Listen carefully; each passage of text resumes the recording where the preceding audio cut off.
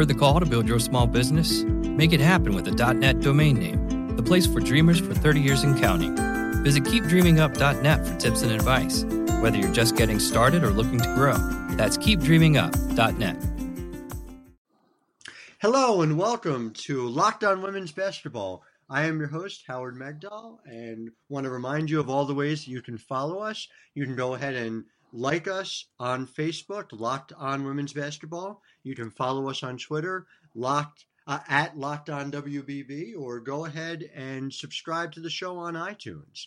I would urge all of you to listen to the shows we've had prior to today, along with tonight, which quite frankly is going to be remarkable. We have David Siegel here, and I just have to talk a little bit about David before we start, and just talk about the fact that when I became serious about women's basketball and covering it, there was a source that I needed to go to, a go-to source that was getting better interviews and more interviews with people than anyone else, quite frankly, across the media spectrum on a regular basis. And that was David's Dishing and Swishing podcast. And I told David last year when I was privileged enough to be on the show that I was disappointed because that meant I already knew what the content was on that show. So that was one Dishing and Swishing I wasn't going to be listening to because it was me. So David, thank you so much for taking the time to be on the broadcast. And I just hope I live up to what you do on a regular basis. Howard, thank you very much. You know, there's a lot of great women's basketball out there, and it's a pleasure having people like you also now doing podcasts, plus your tremendous writing and covering the sport and giving a lot of different angles that other people haven't. And I think that it is just something that can only enhance our love for the sport, and it's always a pleasure. Now, I just hope I can live up to that introduction. I'm sure you will. You know, it's so true. And you know, even just to talk bigger picture on that for a moment, there really is a tremendous amount of storylines that don't necessarily get covered as completely as you see on the men's game, whether it's college hoops, whether it's pro. And so I just think we all need to be this sort of collective megaphone that casts a bigger light on the many wonderful players and teams that there are in the sport. So let's get right to it if we can. And there's a team that some people are familiar with, you know, kind of obscure, not a lot of press that they get, the Connecticut Huskies and Geno Auriemma's team. And so I guess that's the place to start, because you were with them last night. Take me through what your initial thoughts were about not only the win over Chattanooga, but just what you've seen from them so far this year. Yeah, that's that team that Geno said needs to get their asses kicked. Right. Yeah, that they're getting a little too big for their britches, and they think that it's going to be this easy all year round. But you know, it really is interesting to watch them, because he actually made a couple of really interesting points last night. He was in his glory holding court last night. You know, with all the sense of humor, and he was very happy, in a good mood, very happy. Talking about that the kids are different, that, you know, he would have thought that after a week off that his team was going to come out ready to go, and he was looking forward to that. And then they came out pretty flat, and they had a pretty poor first half overall against Chattanooga, but still managed to open up a lead. And then in the second half, they decided that they were ready to play, in his words. And they had a ridiculous second half where they held Chattanooga to 12 points and just blew the game out. So it is a different group, but the scores are looking the same, but it's definitely not getting the style points that you would have seen last year with the big three there. And, you know, to be fair, Chattanooga, you know, with the loss, they fell to 3-6, but Chattanooga's played an absolutely brutal schedule, you know, between Connecticut, and they actually opened at Rutgers and won fairly handily. And they have Jasmine Joyner, who, as you pointed out, had 9 blocks in a game earlier this year, preseason conference player of the year for her conference. And also someone who really impressed me was Chelsea Shumpert, who didn't get the start last night, but is a tremendous playmaking point guard. So they have some legit players. That's a team that I think has a good chance to make the NCAA tournament. And won't be an easy out in the first round. But to hold them to 5 points in the third and 7 in the fourth, I mean, that is shades of the type of defensive efficiency that UConn put up last year. But look, it's a very different team. And I guess the place that I'm most curious, and I think the biggest question coming into the year was who is going to be their number one scorer, their go-to. And there were a lot of different opportunities to embrace that role. Kia Nurse was obviously someone people thought would be, and she was preseason player of the year in the AAC. But so far, it really has been Napheesa Collier. What do you see from her game? And do you think that she is likely to be that number one option for them over the rest of this year? Yeah, it's definitely Napheesa and also Katie Lou Samuelson from the outside, the inside and outside between the two of them, and it's kind of ironic because obviously you don't want to put the pressure or say that somebody is the equivalent of the Stewart Tuck combination or anything like that, but because they're clearly not, but. Napheesa Collier, you could easily compare to a Morgan Tuck type of player where she does have the jump shot ability, but she seems to always end up with the ball in her hands in the lane or around the basket, and it always finds a way in.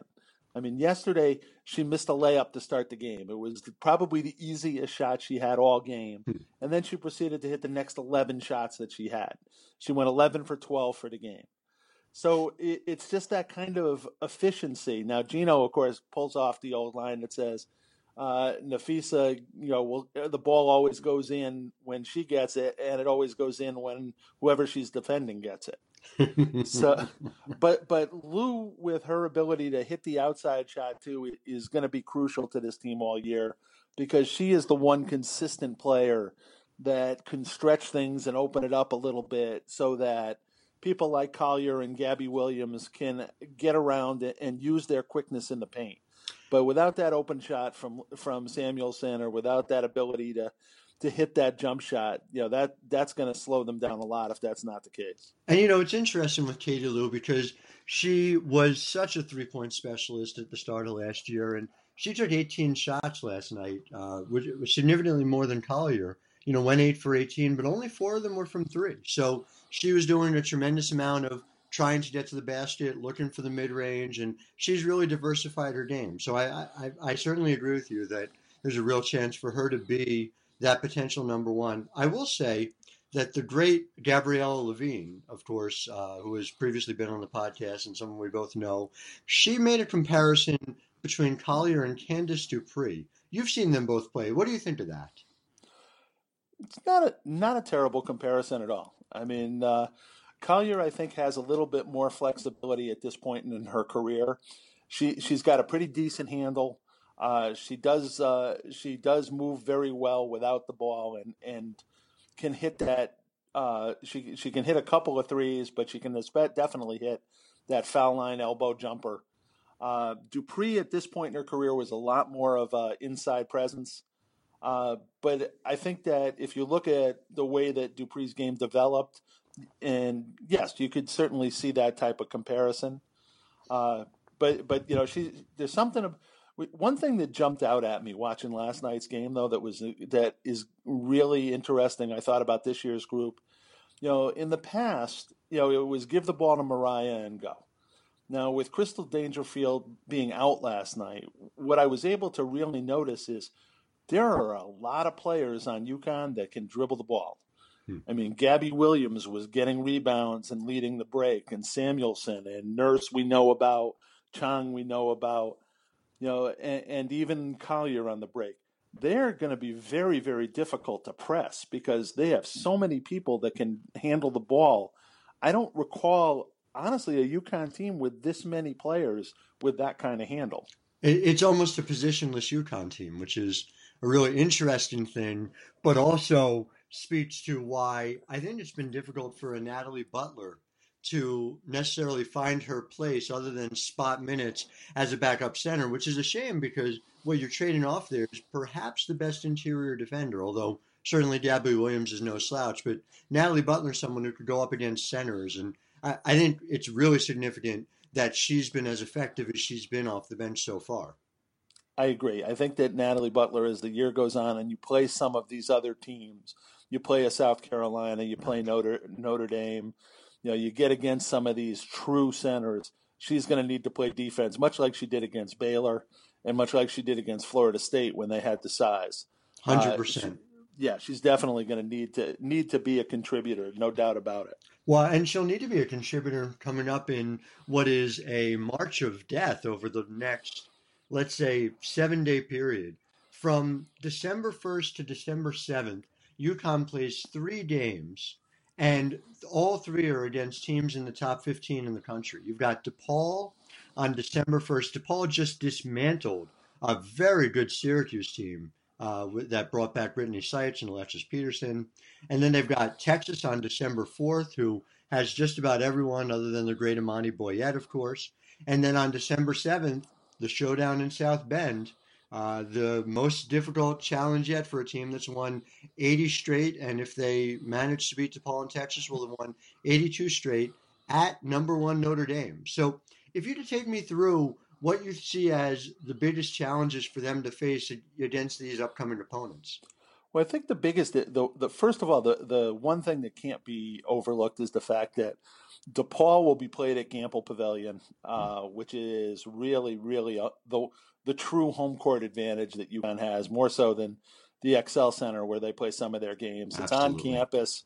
The crowd can get really raucous there. The students are there. So that's always something that plays to their advantage, and I think that was a key to them defeating Baylor, who we know is a really good team. Did you see? Were you at the Baylor game? I was. So it seemed like Baylor got rattled a little bit? They did. Definitely did. What do you just attribute that to? Going into Gamble, going to the most difficult place to play in this sport? I think that was a big part of it because of the fact that it is so close. The students right on top of you. I do think that Baylor, while it has some, people look at Alexis Jones and Nina Davis and see seniors, but Kalani Brown and that crew, they're sophomores. So for them to go into something like that, in that environment this early in the season, I think definitely played into it. The other thing in the Baylor game was I don't think Baylor wasn't prepared for the quickness and jumping ability that the UConn posts had, with the exception of Butler, of course. Mm-hmm. UConn would rotate Butler in to play hard physical against them. And then once she was out of foul trouble and it was no longer in play, Baylor would try to do those lob passes into the post. They don't do a good job making bounce pass entries. They try to lob it in a lot. And Gabby Williams and Samuelson with her height and Collier with her jumping ability were constantly able to either tip passes or force them to throw it long. And Baylor threw several of them out of bounds. So I think Baylor was not really well prepared for that game yet. And of course, it's worth pointing out, too, and that's a great point. But on the other end, someone who is able to throw a really good entry pass is Crystal Dangerfield, who was dominant offensively in the game. Might have been the difference, between Dangerfield and Butler. They really made, I think, the difference against Baylor. Whether Dangerfield is able to play and what level she's able to play at, coming back from a concussion, which is no easy thing without a clear linear return, is a really an open question, especially against a DePaul team that absolutely can run the floor and get up and down the floor and score. I mean, they scored 108 points against Syracuse. Yeah, she is going to be needed on the defensive end against DePaul, assuming that she will. Gino seemed to think she would be cleared. Hopefully she will be, because one player that people don't give enough credit to, and maybe it's because it's DePaul, maybe it's because Doug Bruno, swaps in 5 at a time or whatever. You never know what the mad scientist is going to do. But Jessica January, their point guard, is a tremendous player. Oh, no and question. she will make a difference in this game if Dangerfield isn't there to defend, because Nurse is a decent defender, but January is quick. She's strong. She's going to be a very difficult defend for anybody else that plays backcourt for UConn. They're going to need the quickness of Dangerfield to stay in front of January. To my mind, I could watch Jessica January play all day, and she does everything well. It's interesting, though, when you talk about that system demands that players do everything well. And so when I see a DePaul player come along who is able to excel in that system, all right, what do I know about that player? That player can score. That player can almost certainly shoot the three. That player has to be able to pass and pass well and make quick decisions on the break. That is a player who has to be able to rebound the basketball. That's something Jesse January does extremely well from the point guard position. We've had this conversation in person about Megan Patkoa, who I thought absolutely deserved a shot in the WNBA after her senior season, and I still hope gets that opportunity down the line. But being able to do it at DePaul is very significant, and so it'll be interesting. They'll be primed to try and shock the world. Go ahead. I'm sorry. They hit 19 threes against Syracuse. Man. That's amazing. That is amazing. And it's always fun when Gino and Doug get together because they have such respect for each other. And, somebody asked yesterday what was the best thing and the worst thing about coaching with and against Doug. And Gino said the best part is after the game when you go out. He said the worst part is the fact that he does so many different things at different times. He said last year they brought in they started to do subs like Arizona State does with the 5 at a time, like hockey lines. Right. He said they had never done that. He never did it before. So he asked Bruno why he did it last night. He said, I don't know. I just kind of felt like it. And, Doug just does what he thinks he's going to do. He's been around for a long time. He's coached with the best, and he's just one of the most fun coaches out there to watch and to cover. I just have tremendous respect for him. Yeah, same here. It wouldn't be the craziest thing to see DePaul be the one that ends that streak at 80, but I wonder what you think of the next 3 games. Do you think that UConn gets through this gauntlet with their winning streak intact? No. Okay. Well, nope. I think they're going to beat DePaul because of the home court, and in general they do have better talent overall, and I think that's going to come into play. I think that Texas is not quite where Texas is going to be come April. I think that they'll be able to beat Texas in part because of the fact that, it's a neutral court, Mohegan Sun. Not exactly the most neutral. I think that Texas will give them a good challenge, and I think that UConn will win that game. And then they head to Purcell, and I'm going to tell you something right now that I don't know if anybody. I'm going to go on record right now and tell you that Notre Dame is going to enter the NCAA tournament, having looked at their schedule, as the number 1 team in the country and undefeated. Wow! I mean, that would be huge. That would be. And let's not forget, by the way, Texas had their season ended by UConn in the NCAA tournament last year, so they have had this game circled. You can bet Karen Aston will have her players ready as well. But all right, so I will take the opposite view, and I think very highly of Muffet, of course, and I really like that Notre Dame team. I believe that UConn will lose when I see UConn lose, and I can't bet against That's a fair that team statement. until it happens. There are too many players on that team who were part of the winning over the past few years, who are extremely skilled, who are able to create matchup problems inside and out.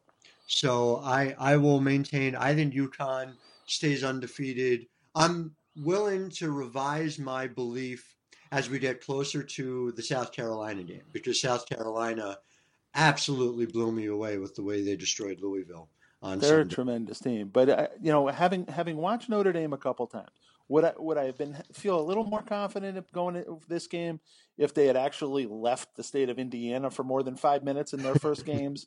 Yeah, I mean the only time Washington they defeated. That was a good game.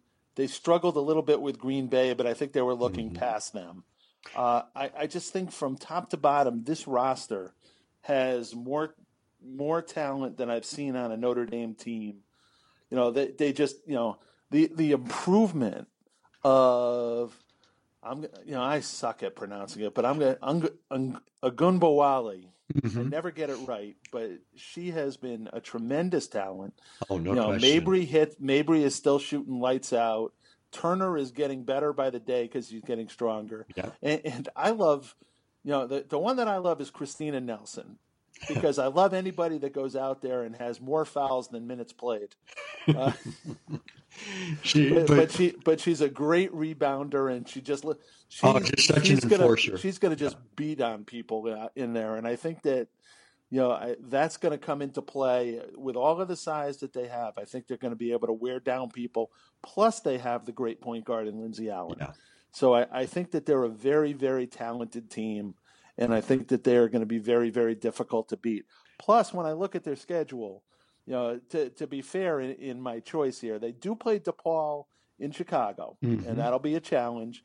And they do go down and play Tennessee. While no one's quite sure how good the Lady Vols are so far, in Tennessee, but they get Duke at Purcell, they get Louisville at Purcell, they get Syracuse in the Carrier Dome, but then they get Florida State at Purcell. Hmm. So they have a really home-loaded schedule for the conference, and I think that despite the fact that the ACC is so good, I think that that's going to make a difference. That the best teams, Florida State, Louisville, they're going to get them at home. Well, look, I mean, it's been Notre Dame's conference, since they joined, and so I think if they beat UConn, I think you're right that the odds are pretty good they get to the NCAA tournament undefeated. I will say, and you talked about Nelson.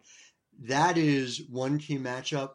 Nelson against Natalie Butler. If she can get Natalie Butler in foul trouble, if she can keep her busy enough that Turner has a freer hand, I don't necessarily know that Gabby Williams is a great matchup for Turner, just at the No, I defense. don't think she is. I I agree with mean, you. several inches she's got on her. I'm fascinated to see it, but it's going to be very interesting. And then, of course, the other goes back to what we talked about with Crystal Dangerfield, where if she is not on the floor and playing at the level she played against Baylor, let's say, then Lindsey Allen simply doesn't have the same amount of work she has to do at the defensive end, has a much freer hand to concentrate her energy and her area of emphasis on the offense. So it very well may be that it works out to Notre Dame's advantage.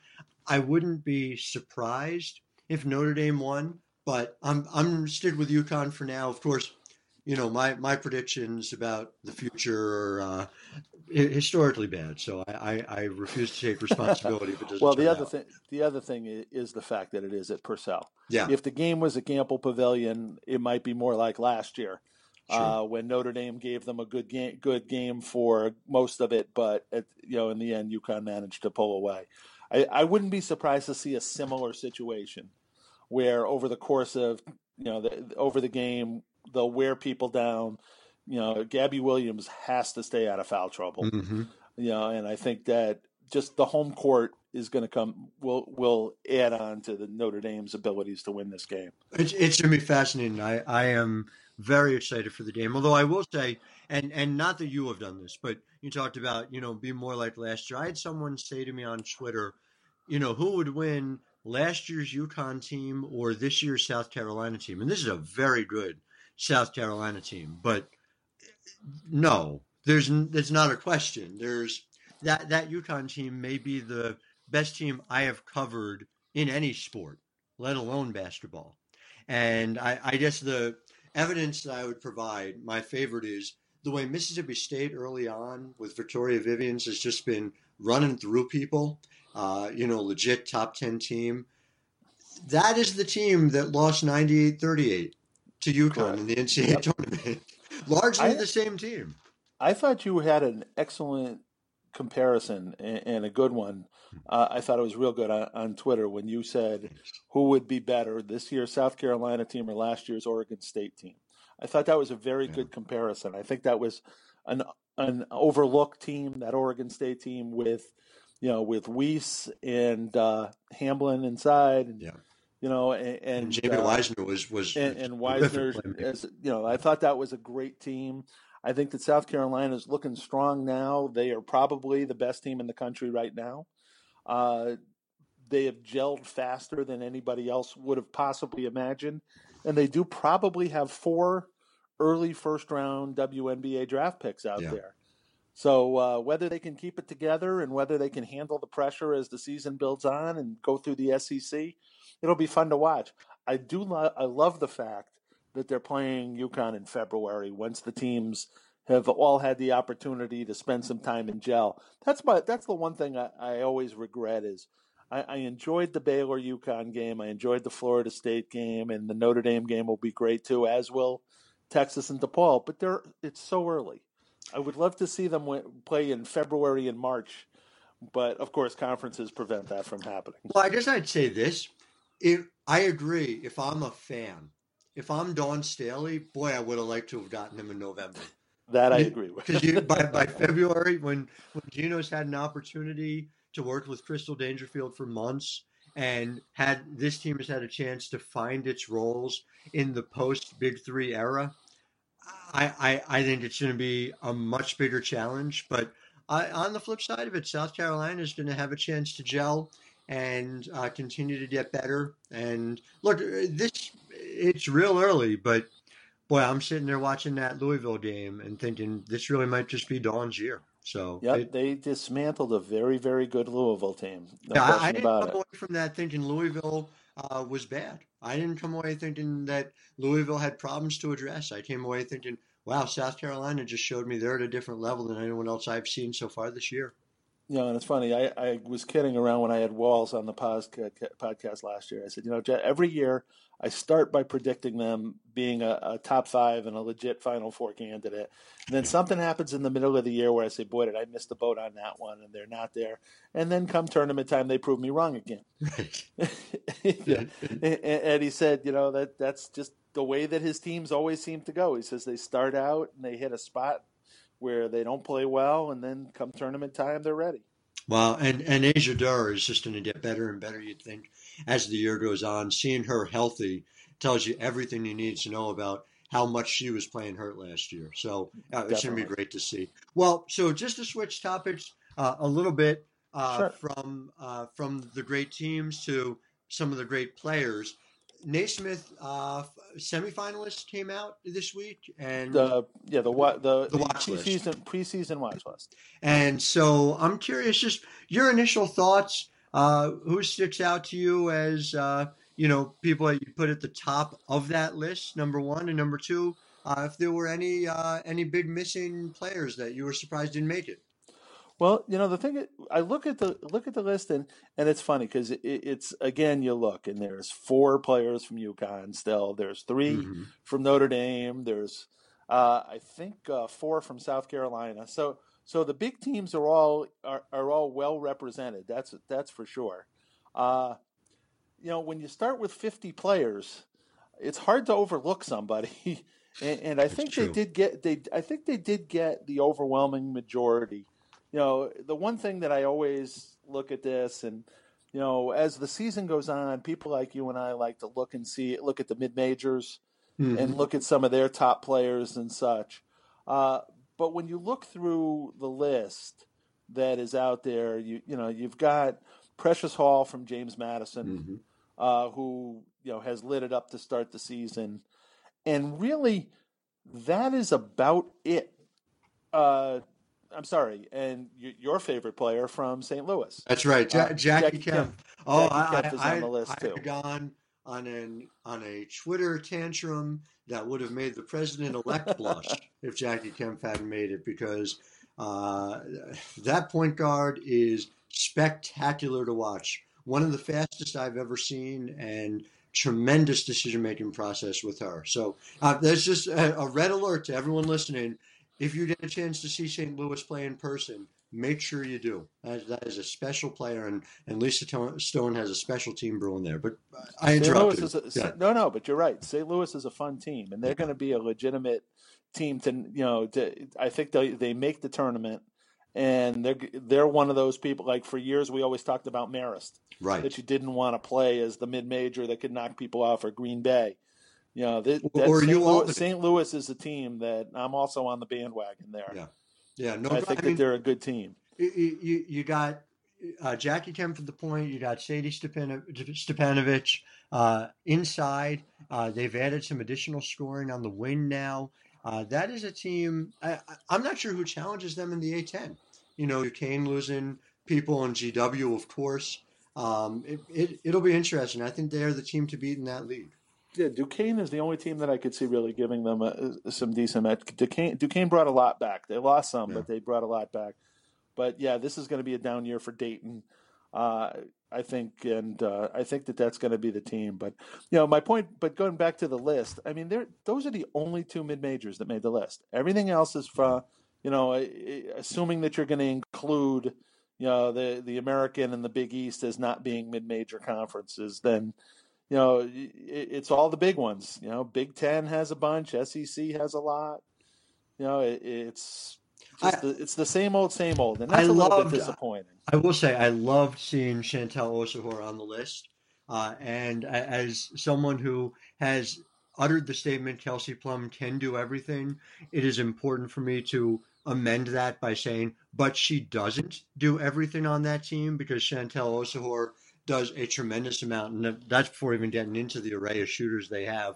Bringing over Natalie Romeo is huge as well. But Osahor's game is such an interesting blend of old school, whether it's that flat-footed non-jump shot or just the banging inside and the plus rebounding that she manages to get as a forward.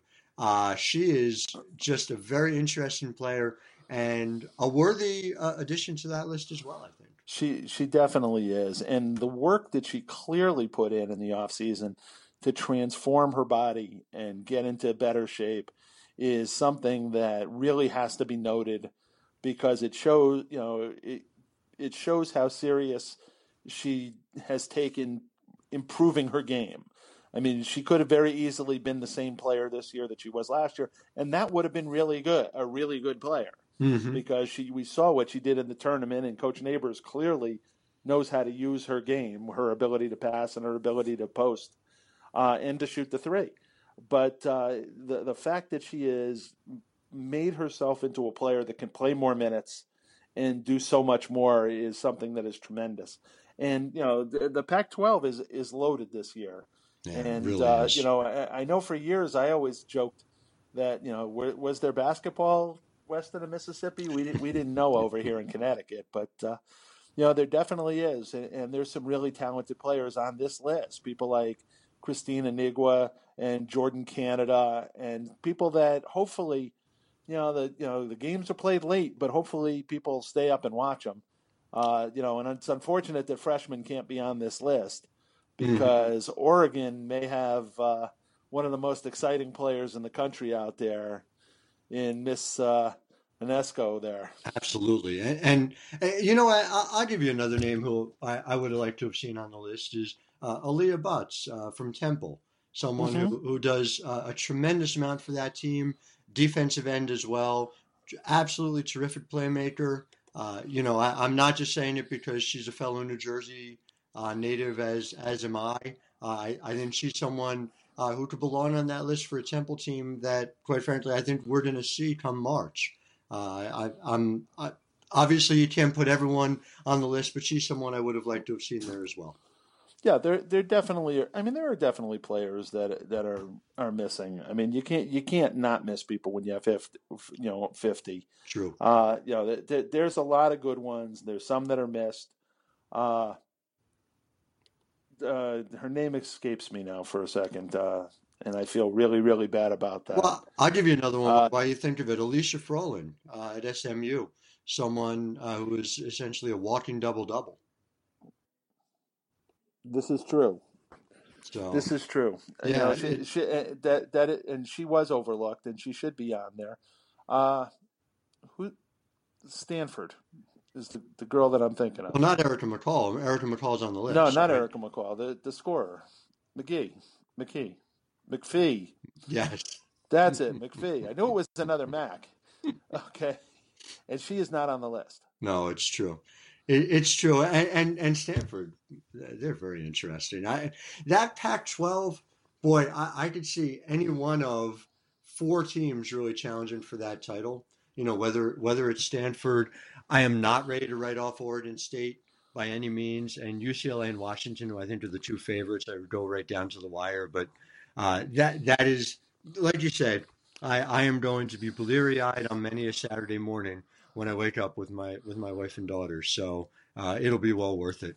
And I am saying, don't sleep on the Ducks. No, you're right. Kelly Graves is a tremendous coach, and that's another team that they're going to take out some people as the time goes on, as the season goes on. They're going to spring some upsets. I think they're still a year away, but I think that's a team that is definitely on the rise. And no one should want to play Utah. And no one should want to have to go in the lane and face Emily Potter.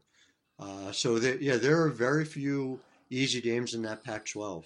But just speaking of easy games, hard games, and somewhere in between, let's talk before we end this podcast about the WNBA schedule that got released this week. And obviously, it's a very difficult thing for me emotionally because I see these games, I'm eager to watch them, but it doesn't start till May, and here we are at the end of November. So in the meantime, that gives us, a good half a year to plan, and I'm glad the league did it. Glad the league does it early. But I'm just curious, initial thoughts as to what you saw out of the schedule release. Well, the first thing is that I thought it was, like what you just said, I thought it was really cool that they decided to do it so early this year. I think that was nice. I think one of the things that I've always complained about the league is that it just seems so often they take the winter off. Mm-hmm. That they don't do anything to help promote the league. Some teams are getting better and better at it. But it's nice to see the league put out a schedule now and give people the opportunity, like you said, to start planning in advance and looking to see what it is. And just to give you a comparison, last year it was January 28th. That was when they released it. And that's just, the other thing that happens is when you hold it off that long, whether you like it or not, speculation begins on whether the teams are going to survive, what's going on, why is this taking so long? By releasing it now in November, they're saying these are the teams, this is what we're going to have this year, and we're locked and loaded, and it's going to roll. Well, so let me ask you this about the initial day. So the initial day has some really tasty matchups, really interesting ones, but not the Lynx and the Sparks. And I've seen it posited elsewhere on Twitter, some that struck me as well. You'd never have seen that on the NBA side. If two teams had engaged in the kind of unbelievable, perhaps best ever WNBA finals, if that had been on the NBA side, those teams were absolutely guaranteed to tip off against each other right away. Now, we're not seeing those games happen until July, August. What did you think of that decision? Because you can make the argument, flip side, all right, these are going to be the teams that are a good bet to be at or near the end, so you want to save their games for later in the season once you've had a chance to build up. No, it's nuts. I gotta agree with you. I'm sorry, but first of all, to not have it on opening day, is silly. That game definitely should have been held right away. To not have it until July is really crazy. And then I got to call them out on it. To put on your website a column that says 5 dates to circle on the calendar. Mm-hmm. And the first one is the Liberty against San Antonio. Last place San Antonio. And then you actually put down, number 2 on your list is Thursday, July 6th, finals rematch number 1. Yeah. I mean, come on, guys. I mean, let's get it together here. So here's my argument. All right, here's my argument for that game. New York, third best team. They have a lot to prove after the early exit in the playoffs last year at Madison Square Garden, the world's most famous arena. And San Antonio is not only going to have Mariah Jefferson in year 2, but that number 1 overall pick, whoever it might be. A certain South Carolina center, perhaps the center from Maryland, Bree Jones, who should shoot up draft boards, but we'll have that conversation another time. And that's the best I've got. I mean, Kayla McBride, of course, who's fantastic. Well, I agree. I understand that what you're saying, and I get it. But I look, then I turn around and I look and I say, okay, I look at the draft board Everybody and I loves look at Rebecca those Quinn. guys. And while I see quality, I don't see star power. No, Okay, so I understand. well, the Okay, Kelseys, but they're probably not going to be San Antonio picks if San well, Antonio builds a young yeah, I roster. could see Plum. Plum at least has the personality. Mitchell has tremendous talent, Yeah. but she's very quiet. So she's not Stewie. She's not Tarasi. She's not Candace. She's not the star power number one pick that you want to really push as your number one marketing choice. So I understood that, which then leads us into the second game on that day, which is Seattle at Los Angeles. Yes. So at least you're getting Stewie in there against Candace and True. the Sparks. Understood. And then they have And Atlanta the reigning at MVP, Connecticut. by the way. Let's not forget the reigning MVP.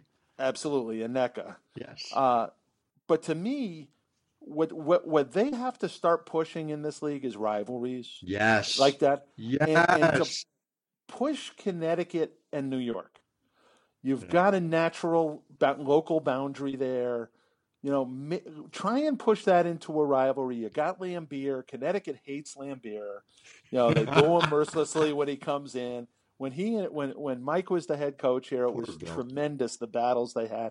Connecticut's on the rise. You've got somebody like Chiney that is so marketable. Put Connecticut against New York on opening day. But David, yes to all of that. But you've got LA and Minnesota.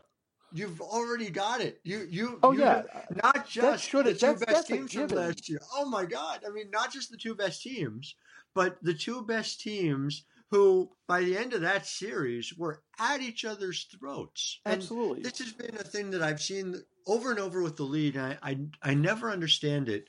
This desire to shy away from anything like this, anything like a rivalry, anything like what we just saw. But I know a lot of people who were watching the WNBA finals. And first of all, the true believers like us, it was incredible. But the people who were tuning in casually, they were hooked by what was going on. They couldn't believe the battles that were raging. And so just the fact that I'm not going to see Cheryl throw her jacket in an LA game until July really upsets me.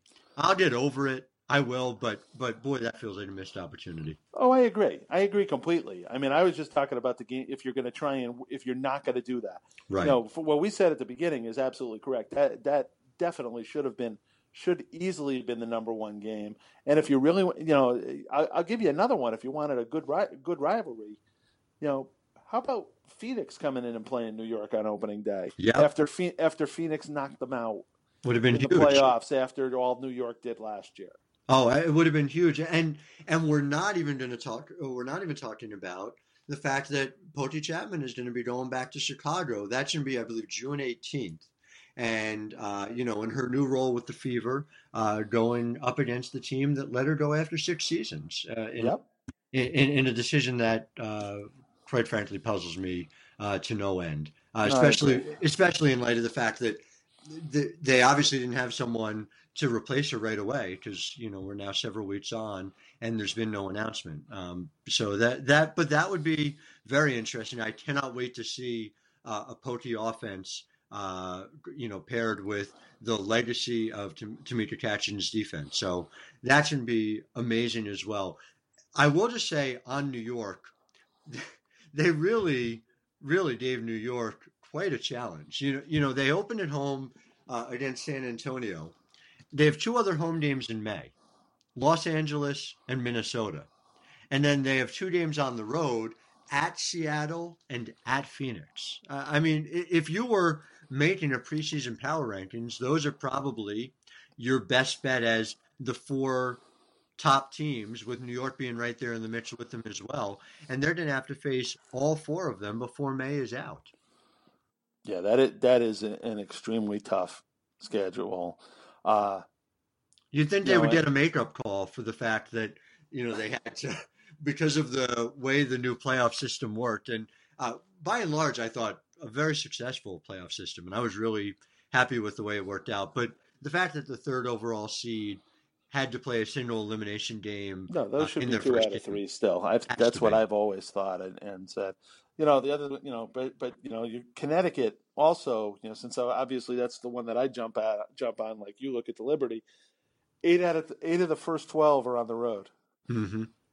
And the good news is that this year the 2 home game, with the West Coast this time. Last year we had Minnesota twice, and I think LA here twice. This year it's Dallas and